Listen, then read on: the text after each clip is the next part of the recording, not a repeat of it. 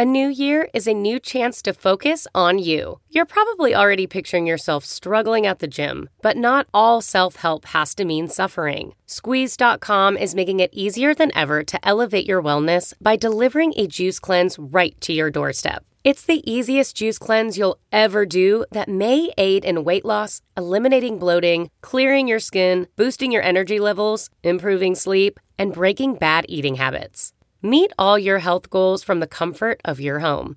Get free same-day local delivery or fast free delivery nationwide with code WONDERY today at squeezed.com.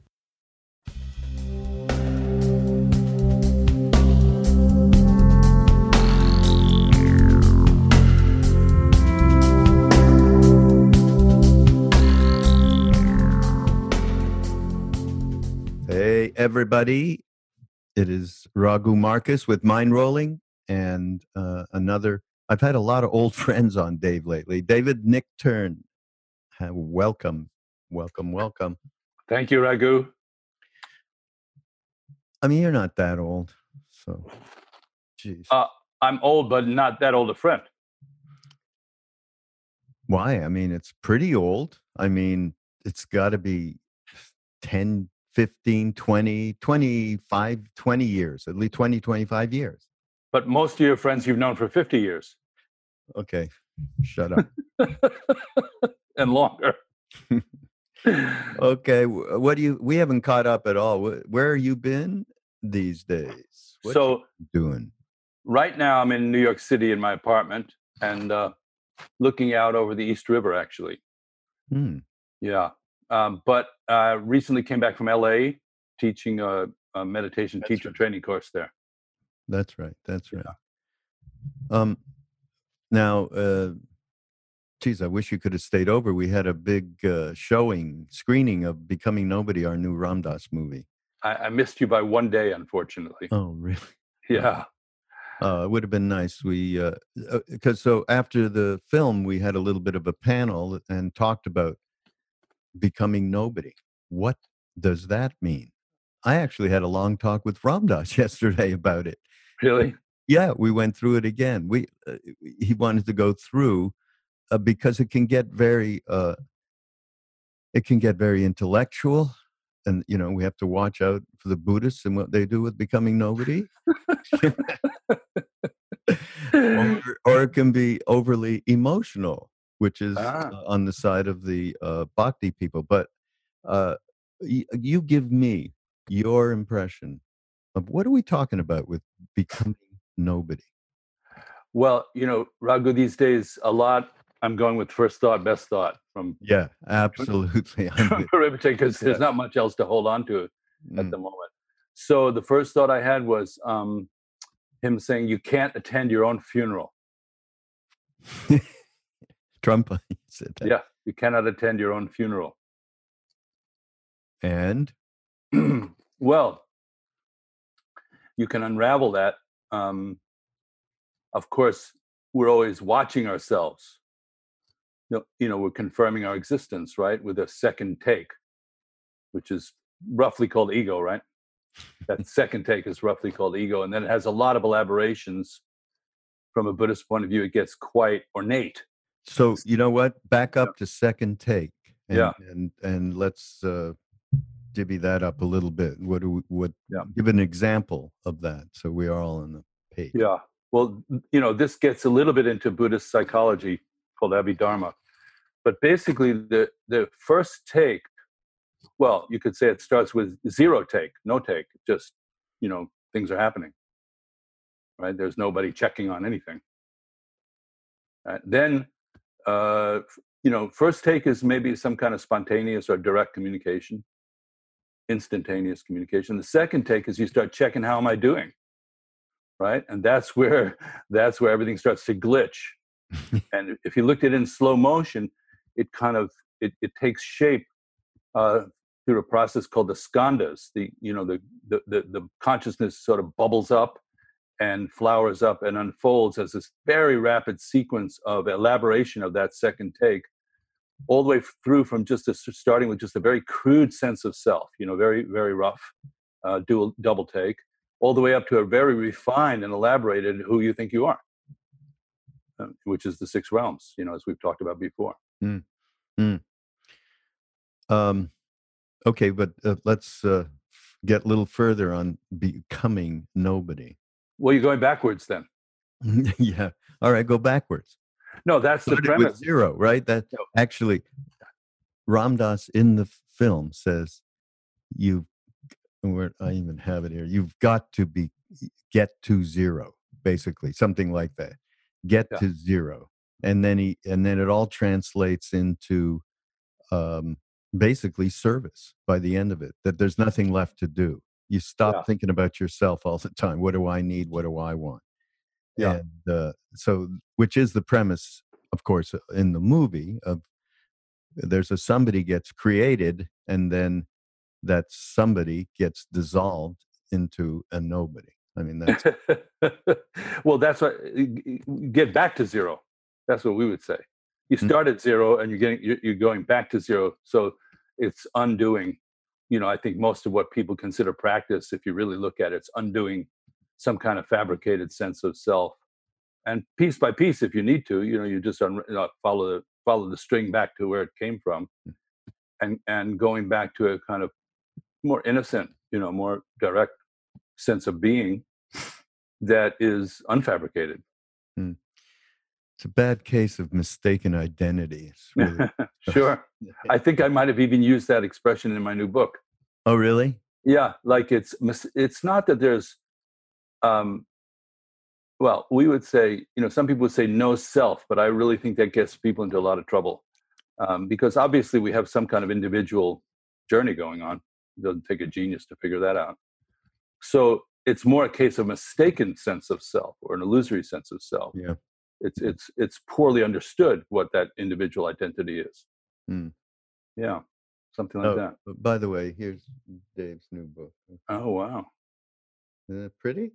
That's a beautiful cover, Dave. Okay, it's by the way, creativity, spirituality, and making a buck. So, what led you to? Where'd you get this? Well, it's what we're doing right now, isn't it? We're a nonprofit. There's no. You don't get a salary? Oh, I do. Yeah. Well, yeah, something like that. I actually don't work for this gang here. I'm a independent contractor. Yeah. Well, look, just to make everybody comfortable, we're really just talking about right livelihood from a Buddhist context point of view. But, that the book, which is coming out October 8th, but we're sort of sneaking it out in a couple of locations first, is really about integrating these 3 aspects or dimensions of our experience, right? So creativity, everybody knows what that's all about. You're trying to express yourself some way. Many, many people have different ways of doing that. And then the spirituality, I just mean by spirituality, just being well, taking care of yourself properly, having a good mind and body experience while you're alive.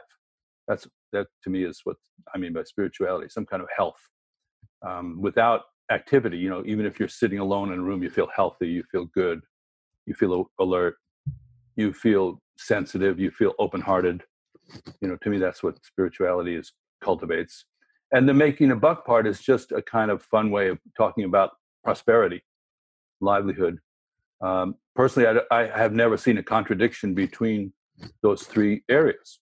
They seem to be just different faces of living in the world. So I'm talking about them in a way that doesn't make you have to choose between one or the other, which a lot of people do. Yeah. Oh, the bifurcation of just spirituality, however, which way you want to talk about it, and the rest of our life, sexuality, career, family, everything. It just reminds me of a crazy thing I got to tell you. I don't know. You do know, and I think many of the Mind-Rolling listeners do know as well. We had a mentor back in the day when we were in India with Neem Karoli Baba named K.C. Tiwari. Oh, yeah. right? And We've heard Krishna also, lots about him, sure. yeah, speaks of him as his Indian father, and he was an Indian father to many of us. Hmm. So one of the things that we found out, we used to visit him at his home in the Himalayas. He lived in a town in Nainital. He lived way at the top of the hill, and you could just see the snow peaks just go out his door. Boom, there they were. And so he was really a yogi. In fact, we're doing a film about him that'll be amazing, because he was a teacher at a school. Actually, he ran a school, Birla School, up there, and he dressed in normal clothes, just slacks and sport jackets and so on. Yet he was a knocked out yogi. I mean, it's just a really fascinating story. My kind of guy. Yeah, you will love this. We call this hidden yogi. Yeah, hidden yogi. Yogi. Maybe we should change it, the hidden yogi. I don't know. But the bottom line is that because of his work, so this fits in a little bit with your book, not a little bit, a lot. He did what he needed to do at work, and he took care of these children, and he taught them, and he administrated whatever his job was. He did. But in order to do it, he'd have to get up very early in the morning, because he would not step out the door without him doing his puja. And so he would get up and do it, and then I'm talking hours, so he'd be up, 4 to 7 or something, 4 to 6, something like that. At one point, his children, he had 2 sons and a daughter, would get up and obviously get prepared to go to school, and they'd want to come in and, hey, Dad, we're doing this, that, and the other. And but one day he told them, you do not interrupt me when I'm doing this. And the sons told us much later on that one day he got so fierce, he took up his dagger, pulwa, whatever they call that, right? Because they're right. Purva, yeah. He took that up. He went like that. Yeah. Never came back again. So talk about integrating work and spirituality and family life. That's Casey's story. Well, that's exactly what I did to Ethan when he was 21. You did? I raised the purpose, said, don't come back. Really? No. You're on your own. Yeah. I meant, creating some kind of independence. Yeah. But that's a whole nother topic, obviously. He is a person then who's trying to live a very full, rich existence. There's not a lot of manuals for this. This is more of an oral tradition, and it is a tradition of how to live a kind of hidden yogi or worldly practitioner, lay practitioner it's called. So basically, Raghu, there's 2 traditions of lay practitioners. The ones that support the monastics and the practitioners, with donations and, kind of material support, but they're not really taken seriously as an individual practitioner. And then there's the yogi style, which is what Tiwari sounds like, where there's a high level of possibility for practice realization, but they just stay right in the world. They don't become a renunciate. Yeah. Those are 2 really, legitimate traditions in all these lineages. Yeah. It's pretty unusual for Neem Karoli Baba, because although Tiwari was certainly a family bhakta devotee, but he was also this incredible yogi that did all kinds of austerities, actually with another saint who lived in that area that at the same time as Maharaji. So it's a pretty interesting story, and how he integrated his family life with his practice and the kinds of austerities that he did. It's a pretty wild story. That'll be up next year on Love, Serve, Remember Films. It's our next project. Well, the thread that goes through this, Raghu, is how do you frame one's own individual existence in terms of balancing these different elements? And as far as I could tell, for many millennia, there's been a dichotomy, both in the spiritual world and the material world, where they see the other one as the other, So, you have very famous Buddhist masters, maybe even included the Buddha. I don't know. The Buddha's multidimensional, but saying that you better renounce this world of this samsara, this red dust world, And right now, just spit it out and don't even look back. And many famous teachers have said words exactly to that effect. And then you have, you have your materialistic pursuits where somebody says, what are you wasting your time with that stuff for? Make some money, develop your career, make a record, So the idea of there not being a kind of war between those two elements is a very important theme for me. It was a very important theme of studying with Trungpa Rinpoche. It was in a way, he was definitively declaring that to be the path that his students were on, that he was on. So in that realm, you see every activity as kind of richly embellished with the possibility of seeing it as some kind of practice, some kind of sacred experience. Every experience, even the most mundane, is charged that way. Yeah. That's a great and wonderful point. In the book, you talk about something that's, I think, also can be very helpful to people. Often the main thing blocking our ability to be present and see clear is our minds are too busy and unstable, which we all know about that. And you refer to a Tibetan word, kuntag, which refers to an illusory sense of reality. Some of us have that. An overlay of projections and filters we project onto things as they are. And it's translated as random fixation and jumping. So let's talk about that for a minute, because and what the antidote is, because that's such that's the biggest thing that's going on day to day with everybody, as far as I'm concerned. Sure.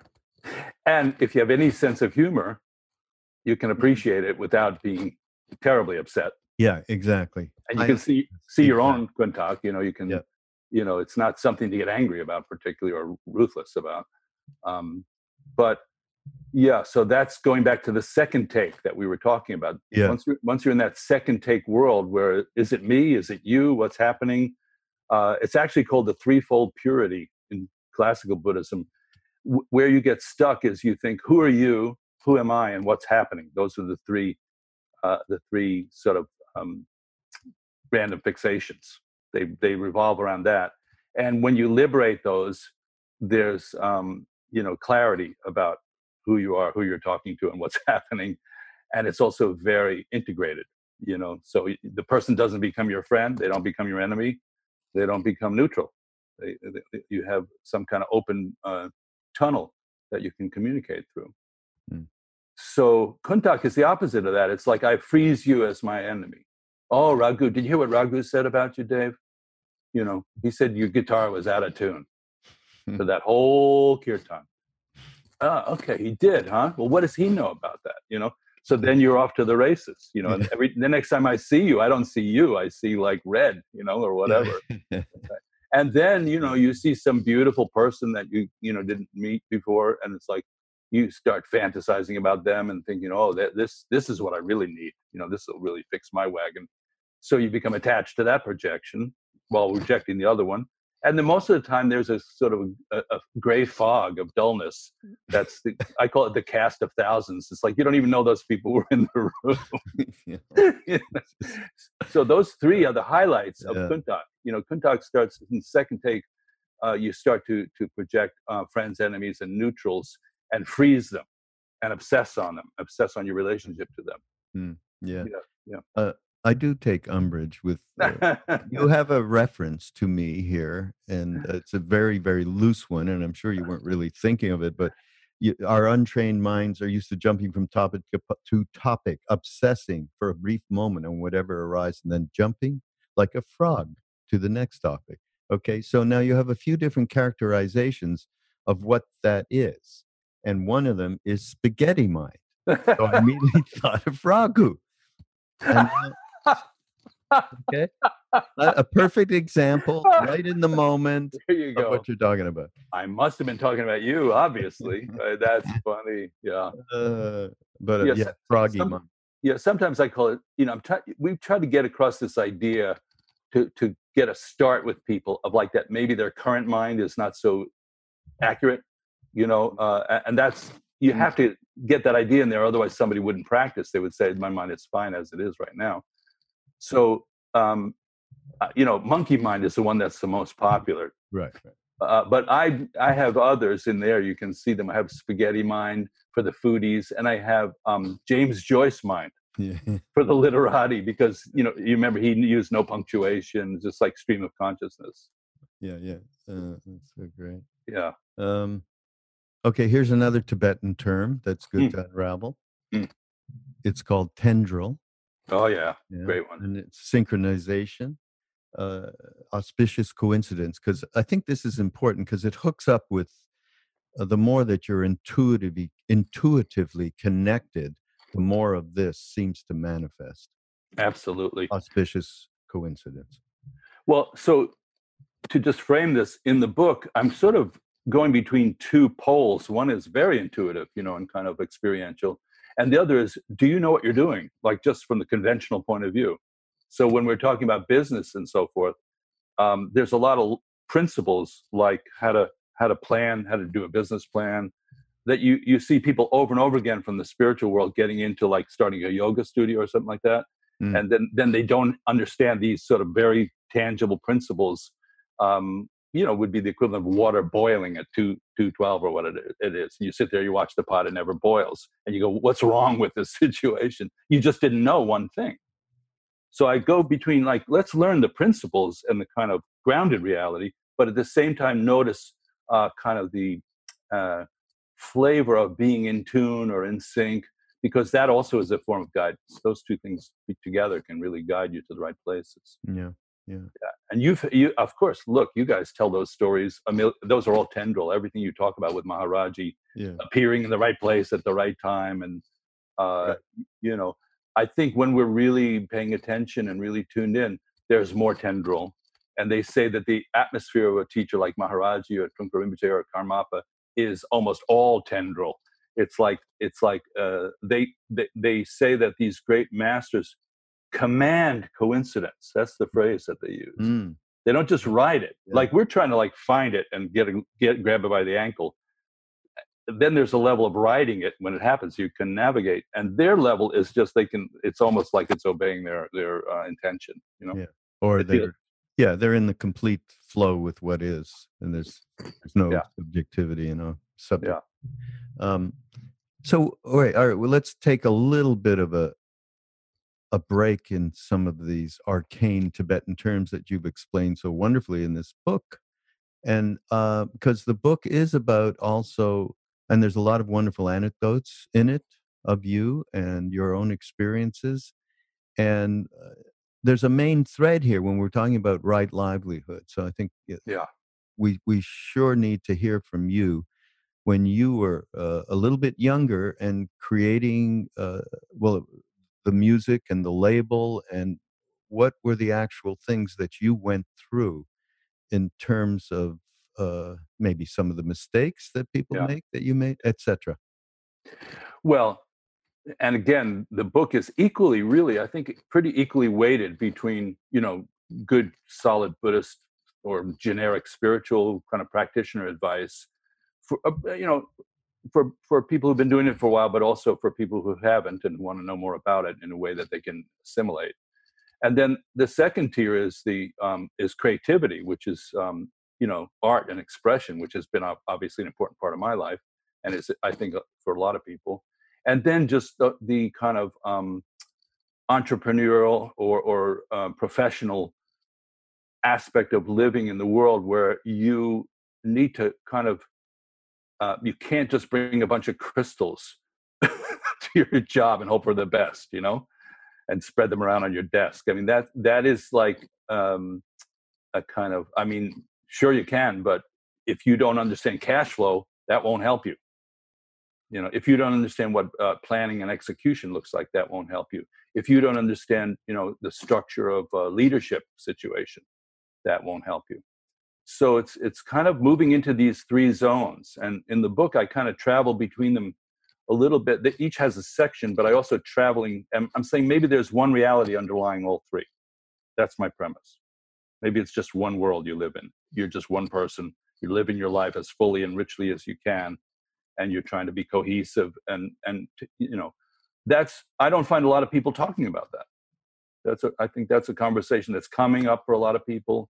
The people from the material side are coming towards the spiritual world. The people in the spiritual world are coming towards the business world. And, so I think it's a timely conversation to have. Yeah. But both of us, both you and I, right, started record labels. Yeah. Fools that we were. And I had actually people say, "You are foolish. What are you trying to do?" That kind of thing. But it was a passion. I mean, it was Krishnadas and I at that Sure. time, and Paul Sloman. But it was certainly, it rose out of a big passion that we had, and we felt we wanted to share. And so from there on, of course, we learned as we went on a day-to-day basis. We had a lot of mentors and people who knew what they were doing, who mostly laughed at us.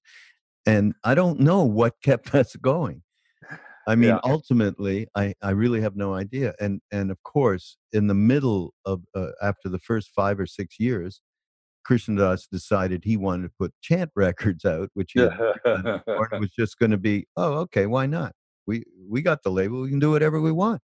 Yeah. And the rest is history, of course. And that, of course, may be a prime reason for how this thing gestated and so on. But certainly, you're talking about creativity.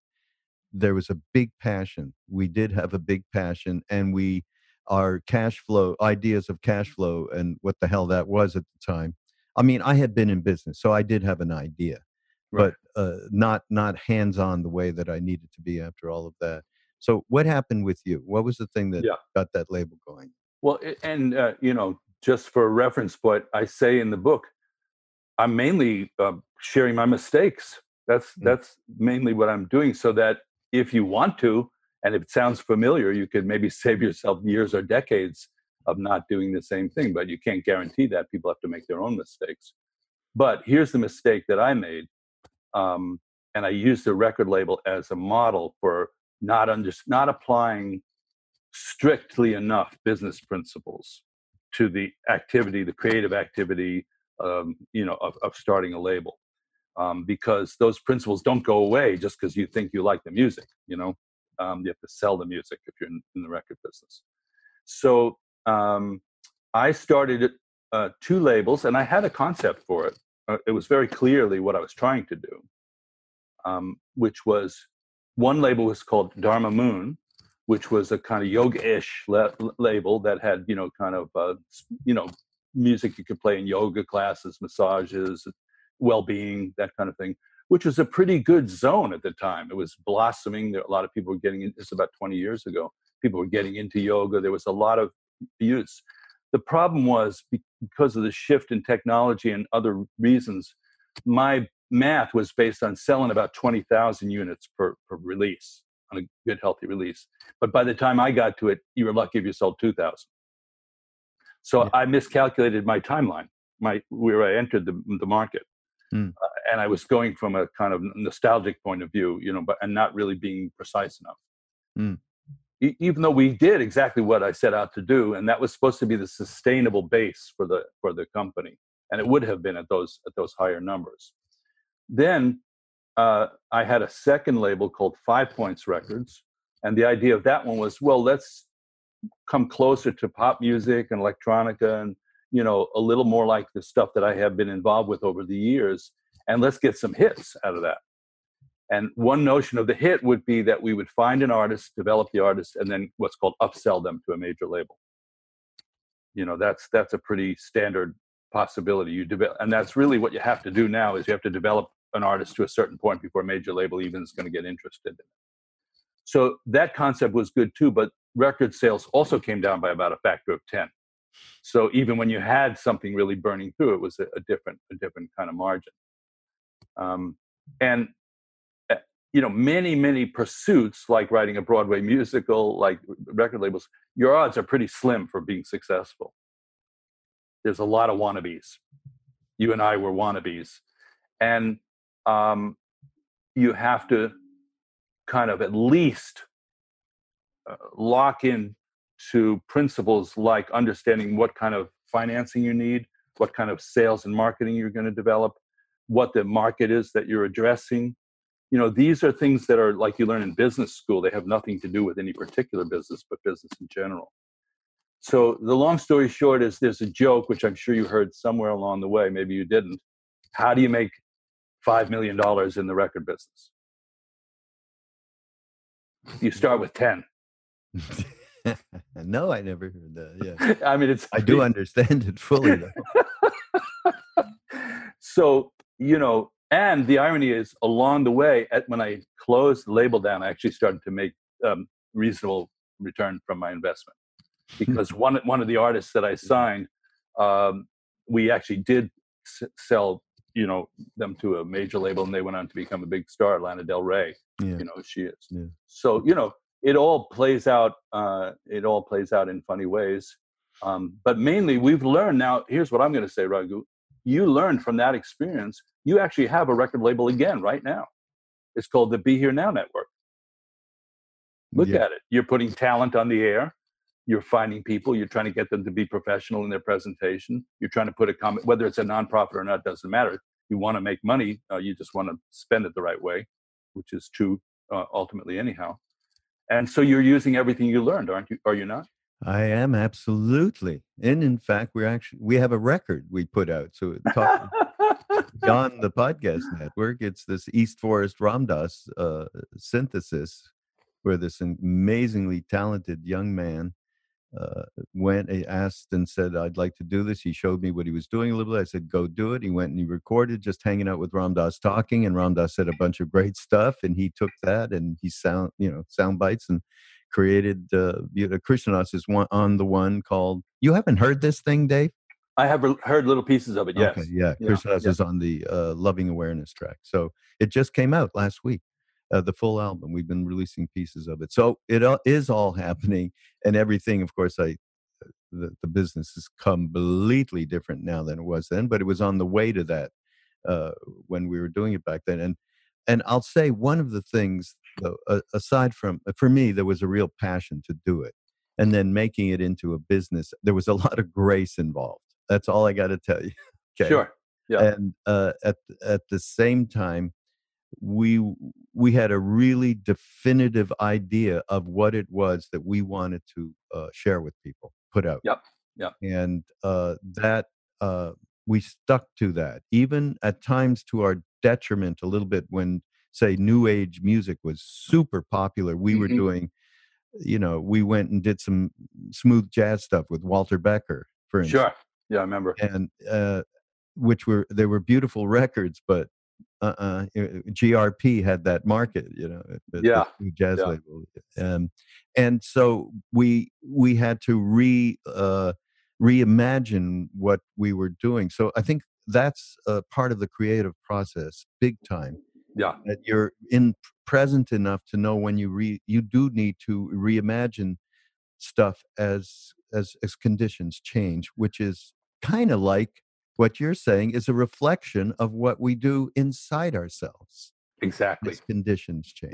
Yeah. So, as far as I'm concerned, the thread of those three topics in this book and in my life, in my world, are integrated. In other words, it's not so much like, oh, well, you can get away with this over here, and then you can do this over there. So in the business principles, which is the middle part of the book, for one thing, I lay out some very concrete business entrepreneurial type of principles that if you can find your way around them, good luck. But I mean, they're like gravity as far as I'm concerned. A lot of businesses tank with cash flow. They're about to grow and then they don't have cash flow. A lot of people don't understand timeline. You say, oh, well, this was what were our projections for the first half of the year, but we're going to make it in the second half of the year. So everything's fine. Everything's not fine. You can't just move a timeline around and just expand it. So these are just general principles, but the other half is ethical principles of how do you conduct yourself personally and in a business way. And as far as I'm concerned, those are I've come to the point at 71 years of age. It took a while. I have a pretty Hinayana basic sense of ethics. It's like, don't lie, don't cheat, don't steal.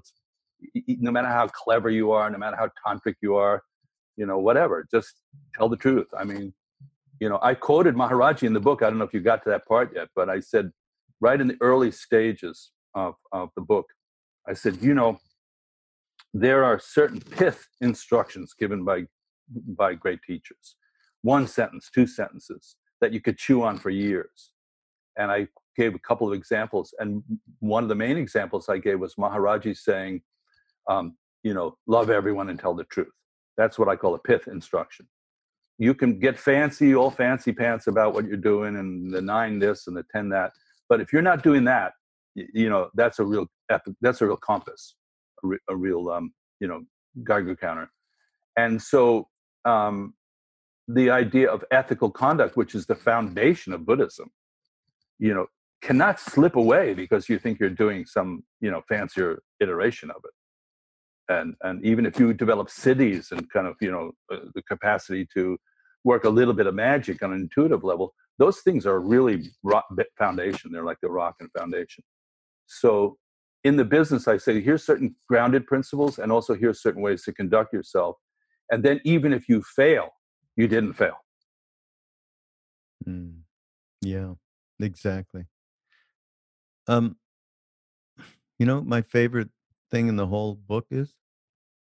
No. And I haven't entirely finished it, but this was good enough for me. I'm happy to just have Uncle Irv. Okay? Yeah. Gosh. Tell the story of Uncle Irv. I mean, everybody's got an Uncle Irv. I had an Uncle Jack. Yeah.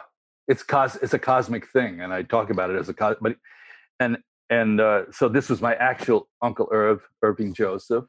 And everybody has guides in this life. Even spiritual people talk about guides and spirit guides. So he was one of my guides for sure. He was my mother's youngest brother, and he was a musician. So that was interesting because I had no idea that's what I was going to be. But he was modeling that behavior from the time I was very young. And he was a brilliant piano player, jazz player. I mean, he toured with Tommy Dorsey's band when he was 16 years old. He played with Frank Sinatra back in the day, Nina Simone. He conducted Jesus Christ Superstar. He was like the real thing, And so when I tuned into the idea right out of college, maybe this is my livelihood, and I talk about in the book, is your offering your livelihood or is it a hobby? I said, well, maybe this part of my offering is my livelihood. He kind of, was somebody who had done that, so that you go like, oh gosh, this is even possible. And I remember him taking me down to the local 802, the AFM, the Musicians Union in New York, and you needed a sponsor, and he sponsored me and signed me up for the union. That's the beauty. Yeah. So I mean, and then the first hardcore gig I ever played was so interesting. I got out of college. I didn't really know exactly what I was doing, but I was a good musician. And my mother produced a Broadway show. That's another person in my family who was in the creative side. And she was the first woman ever to win a Tony Award. So she was a macher, a player in Broadway, not just a person, but a serious hardball player. So she produced a show which was called Jimmy Shine. And it opened on Broadway, and it had Dustin Hoffman starring in it, and Cleavon Little. Those were the 2 known stars of it. And it had songs by John Sebastian in it. The music was by John Sebastian. And I got definitely through having some connection, I got an audition with John, who I hadn't met yet, and he hired me. And so that, I don't think he would have if I couldn't cut it, but I mean, he was happy to oops, sorry about that. Why is that? I have it on off, but it's still ringing. Sorry, folks. So blame Apple. Yeah. So then blame Apple. You have to praise them if you're going to do that too. Yes. So So I got the job, and we toured out of town for 6 months. Then we opened on Broadway, and I played the show for about a year. That was my first professional gig. Was working with John Sebastian and Dustin Hoffman on Broadway. Uncle Irv who was my mom's brother, was the piano player and music director. So it's totally a family kind of situation. And so Uncle Irv, there's two stories I tell in the book about Uncle Irv. One is is about the tendril, the synchronicity aspect, where he was capable of, we did a recording of him playing some cocktail music, 30 songs in a row, modulations, tempo changes, one take, 54 minutes, one take. Let's see who can do that. And then he just lifts his hands up like that. So this is, I said, he just dropped into the zone. All the things we're talking about at our retreats, he was doing. He was being here now. He was communicating, from that ground, and he had skills. Then the other story I tell is that at the age of 75, he decided to play his first ever classical concert. In other words, he's been a known jazz musician for 55 years, 60 years, but he'd never played a recital. So he booked Carnegie Recital Hall. We made up a billboard for it, with the pieces he was going to play. He's practicing 5 hours a day at 75, and then he just got sick, and then he got sicker, and then we were all in the hospital, and he passed away 1 month before he could play that concert. Yeah. So I give that as an example of, like, you can't control the outcome. That's not why we're creative. That's not why we're spiritual. We're doing what we do with the fullest heart that we can do it. We leave it on the field, and then the powerful quality of reality has impermanence embedded in it. And then the final thing I'll say about it is, I was in the hospital with him, and it was apparent that he was about to go. And I did give ear whispered instructions. I told him where, how to handle his mind going into leaving the body, and so things like that. And he looked up at me. He said, "I'm leaving the magic circle." Mm-hmm. Yeah, I remember that. That's the last thing he ever said. Wow, the magic circle. That's where we are. Yeah, it's a good analogy. Oh boy. At some point here, you talk about and mention one thing that tripped me into another thing: spaghetti mind. And you talked about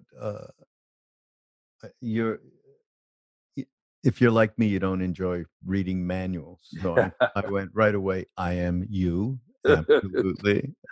And then you mentioned how His Holiness, the Dalai Lama, of course, who talks about this all the time, and says, I love taking watches apart and putting them back together, right?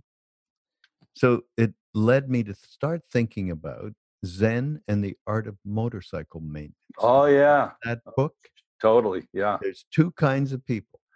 One, they see a motorcycle and they just want to take it apart and put it back together. That is delight. Yeah. The other one walks by and goes, whoa, what an amazing Harley, eh? They rock the whole thing, and it's two completely different kinds of personalities that he talks about in this book, which I always love. And I think you find that in our communities a lot. There's the people who are doctrinaire. They really like the doctrine. They really like the details of the teachings. And then there's the touchy-feely types, who just maybe remember one thing somebody said, and it's, and they hold it. So it probably has something to do with right brain and left brain, integration. And you can feel when you feel resistance. That's always an interest. To me, I look at this like weightlifting. You should practice your weak arm. Most of us are practicing with our strong arm and going, I'm getting there. But you should practice more with the weak arm. So, it depends if you want to develop yourself really very fully. But in my tradition, the Buddhist tradition, the way I was taught, it's both massively intellectual in a way. It has tremendous amount of subtlety and detail. And you're just taking a leap, I mean, how's this for a description of Buddhist Tantra? You go up in a jet plane with your teacher, right? Your teacher knows how to fly the plane. He teaches you how to fly the plane. There's one parachute on the plane. He takes it and jumps out of the plane. Yeah, good. Right? So, that means, a compadre of mine and I were talking earlier today, because our teachers, as yours has been dead for many decades. Trungpa Rinpoche died 30 years ago, at least. And so there you are. You can access Maharaji or Trungpa Rinpoche within your mind's eye, within your inner eye and ear, but you can't talk to them. You can't say, what about this? What about that? And I think people who think that's a literal... Talk to him. You do? Well, Absolutely. we should talk. How do you know? I mean, this is just a kind of straightforward kind of question, not meant to be provocative. How do you know that it's him talking back? There's no talking back.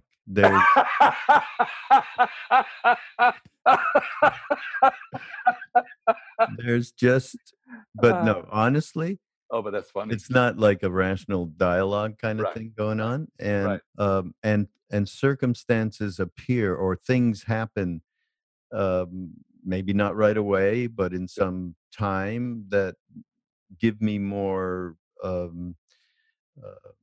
depth to whatever it was that going on. Yeah, and even some of the most mundane things that I might be chatting with them about. Yeah, I mean, but it's not that kind of, hey, I'm going to call you up. How you doing? It's not that. He answers through the phenomenal world. Yeah. The mess, or through dreams, or that kind of thing, or just suddenly you pick up a book and I see something that I was really internally wondering about, and I might read Dilgo Khyentse Rinpoche, who I love, as you know, and I'll see that just manifestation of Guru. Yeah, all of it. Yeah, in that way, you can almost think of Guru as the operating system. It's embedded in all the programs. Yeah. Totally. That's a great. And I mean, actually, I say when I first met Neem Karoli Baba, it was like, aside from all of the, oh my God, I've known him forever, home and all the stuff that everybody says, I thought, and I don't think I used that analogy, but I look back and say, it was like a computer. It just knew the right thing to do for each individual person. It wasn't something that was thinking about doing anything. It was just happening within that field. On that topic, Raghu, did you ever see the movie Her? Yeah. So what it's about, briefly, for those who didn't... Joaquin Phoenix. Joaquin Phoenix. Yeah. It's an operating system that becomes sentient, and it can communicate to the different people as in real time with a language they understand, and it's adapting to them as it goes. And he falls in love with her, whatever the thing, and she mirrors it back, and she says, "Okay, I'll be your lover.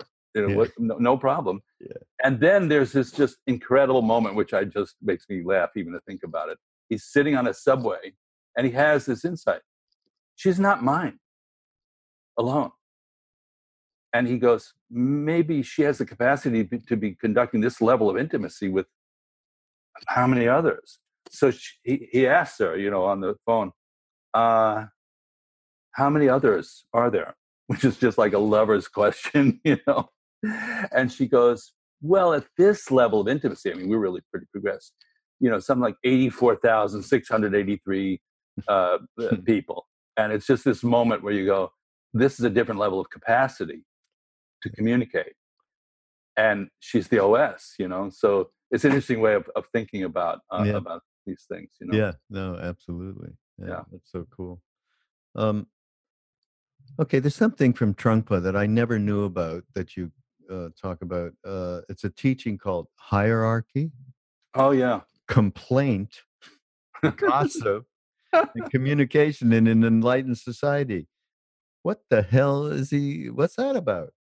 Well, the kind of provocative thing about his teaching was that he was even talking about social society and things, and groups of people, because as you know, a lot of these things are individually lodged, and in the Mahayana teachings, or the kind of like serving people teachings, the bodhisattva aspect, at least you're trying to connect with other people and help them out.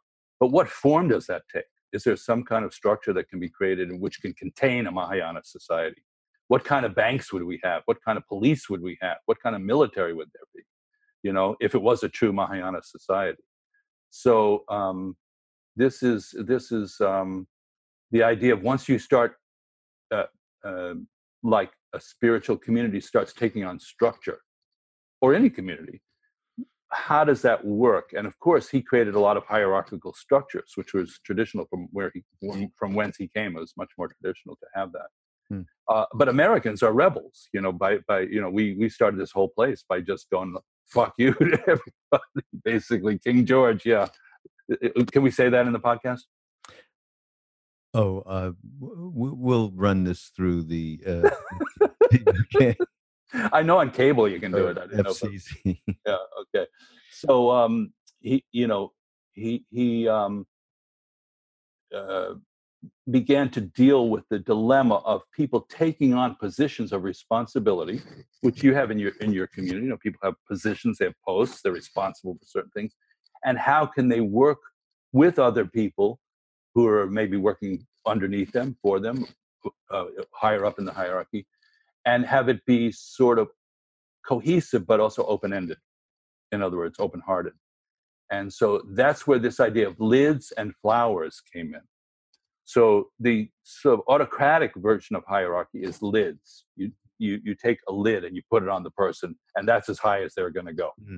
You see that a lot. I mean, golly, we're seeing that a lot.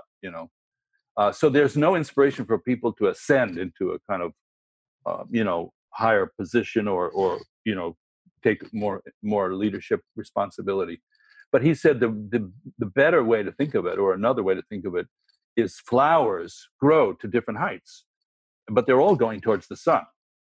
They're all receiving, and they all have a sort of limitless opportunity to ascend in a way, by their nature, by their karma. So he was making that distinction between lids and flowers. And I think in business world, you see companies, it's very interesting, to look at lids and flowers within a company. Are people feeling repressed, suppressed, stressed out, tense, or do they like going to work? A lot of people don't like going to work, to say the least. But that's too bad. Yeah.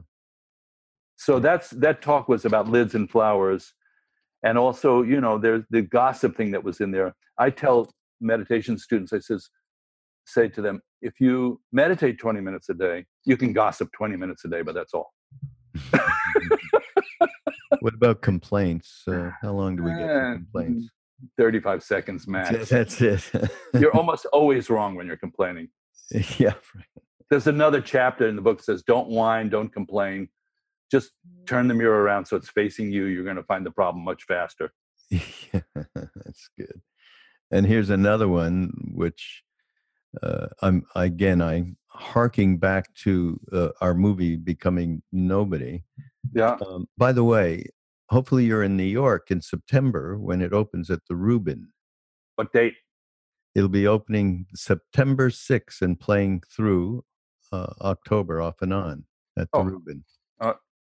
Depending on what day September 6th is. Well, it's playing after that. Actually, I'm coming in September 14th. Everybody, I'll be down in New York at the Rubin at 6:00 is the movie on the 14th, which is a Saturday. And then we're going to have a panel. Sharon Salzberg is going to be there. My friend David Silver. And yeah, if you're around, you should come by. Well, I know what I'm doing. I know exactly where I'm going to be that weekend, which is the 13th to the 15th. I'm doing my mindfulness meditation teacher training program at Tibet House. We're running a series of it this fall at Tibet House. Well, maybe it'll be over at the end of the day. Yeah, I'll come over afterwards on Saturday night. Beautiful. Sorry, everybody, to do this little arrangement. Oh, no. With David. But the reason was because this other point that he makes in the book is a primary point in the movie. And of course, everyone who knows about Ram Dass knows Ram Dass and has listened to Ram Dass knows how important humor is. Yeah. In everything we do on the path. And don't take yourself too seriously is part of that. So yeah, that's a whole chapter in the book. Don't take yourself too seriously. And and I linked it with the illusory nature of reality, which is a kind of profound version of not taking yourself too seriously. Yeah. The poignancy of the illusory nature of reality. Well, that's compassion. If you don't have that, you just look at people as if they're dreaming and you don't care. Yeah. But I think those two go hand in hand, don't you think? Compassion, I mean, a sense of humor.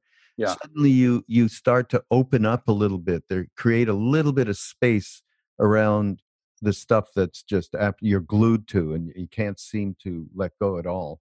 Yeah. And so it's like the you Tibetans out there would call the Vajra of wisdom that allows the space to open up just for enough a second, right? The image of the clouds are the obscurations, and then suddenly a little bit of blue opens up, and you can see then a little bit more clearly. So, yeah. Yeah, probably the offspring of ultimate reality is Ma. You know, that's the first iteration is, you know, a kind of compassion and support for living beings. And then from there, it's skillful means how to, you know, that's what we were talking about in LA last week, how to actually be effective. When you mean to be compassionate, how can you actually be effective? And that's a really interesting topic too. Yeah. But no problem with a shameless plug. Let's get that plug in. So what are the dates for the Ram Dass film? September 6th in New York. Actually, it's opening up in San Francisco. It's opening up in Los Angeles and New York on September 6th of 2019. And then it'll go across the country to about, I don't know, 30, 40 theaters in about 25 cities, and becomingnobody.com. Go there and it'll show you the trailer, and you will be able to see where it's playing and when it's playing and actually purchase a ticket. Thank you for that, Mr. Nick Dern. That was a good idea. Yeah, now we're in the business portion of the book. Yeah, right. If you're going to say it clearly, let people know where and when and why they should come. Yes. So while you're doing that, I'm going to say you're also invited September 13th to 15th to Tibet House for a level 1 open weekend for the introduction to the teacher training program, which stands alone. You can go to Tibet House website. And Bob Thurman, our favorite, professor emeritus, is going to be joining me for the first night and Saturday morning, and then we're going to be off without him. It's What About Bob?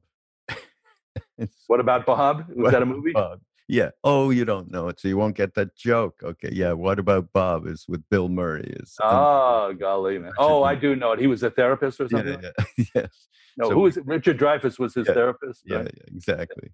What About Bob? Yeah. So that's terrific. Okay, but before we go, I just want to ask one thing about that I looked at and went, okay, this is interesting. Know when to stop polishing a turd. A turd.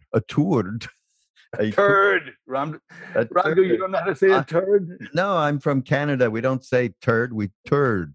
Okay. Is this le français? Yeah. Okay. Le turd. Okay. You say when you're producing music, working with an artist, how many times have we said this? Pouring good sauce on bad, throwing good money after bad. And this is really bad. Okay, this thing that you did, it's worse than the spaghetti thing, monkey mind thing. By planting it in your mind, you mean? Yeah, you planted this thing. Stop feeding a dead pet. That totally, my whole stomach went inside out. I thought of all my pet. Oh my God. You did it, Dave. Well, I made that one up, but the stop polishing a turd came from Linda Gottlieb, who produced Dirty Dancing, who was my producer when I was doing the music for One Life to Live for many, many years. Yeah. And that was her line, stop polishing a turd. Okay, let's start fresh here. Let's not keep going on and on this. So the long story short here is that I'm kind of, I feel like I left my full offering on the field with this book because it's comprehensive. I didn't have to splinter myself off What about the part where I'm a musician? What about the part where I'm a Dharma teacher? What about the part where I'm a business person? And putting it all together into one package. Creativity, spirituality, and making a buck. And when I say it to people, they go, there's a lot of recognition of like a similar, that it's magnetizing to them. So I just want to let people know it's coming out October 8th. Yes. But we're going to have some sneak. If you guys are coming up to the Kirtan Festival at Omega, we're going to have some there. Oh, yeah. Beautiful. And Krishna Das, of course, David plays with Krishna Das.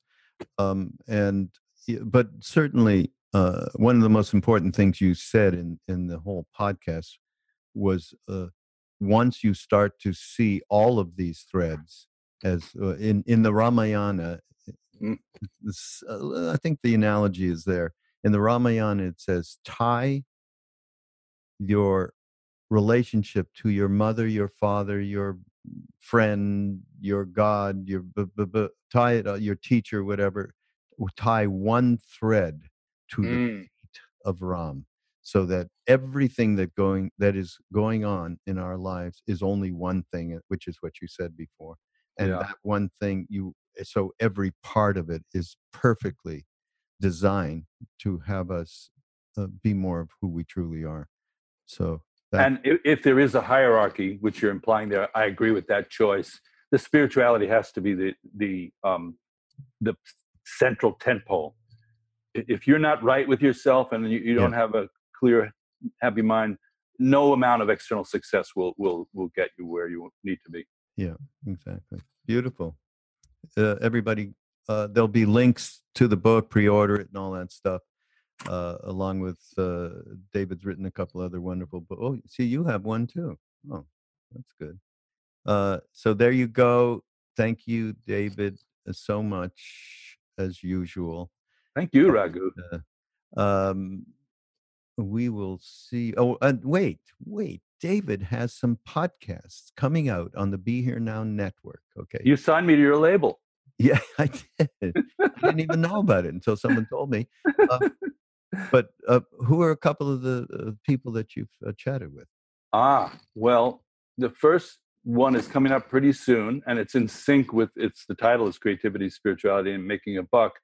So I'm interviewing people I consider to be manifestors in some way, and in some way of these principles. So the first one is Danny Goleman, is on the first podcast, who, as people know, wrote Emotional Intelligence, and he's kind of one of our tribe. He's one of us. Not kind of. We were in India together. I mean, I'm just in the broadest stroke. He's with us.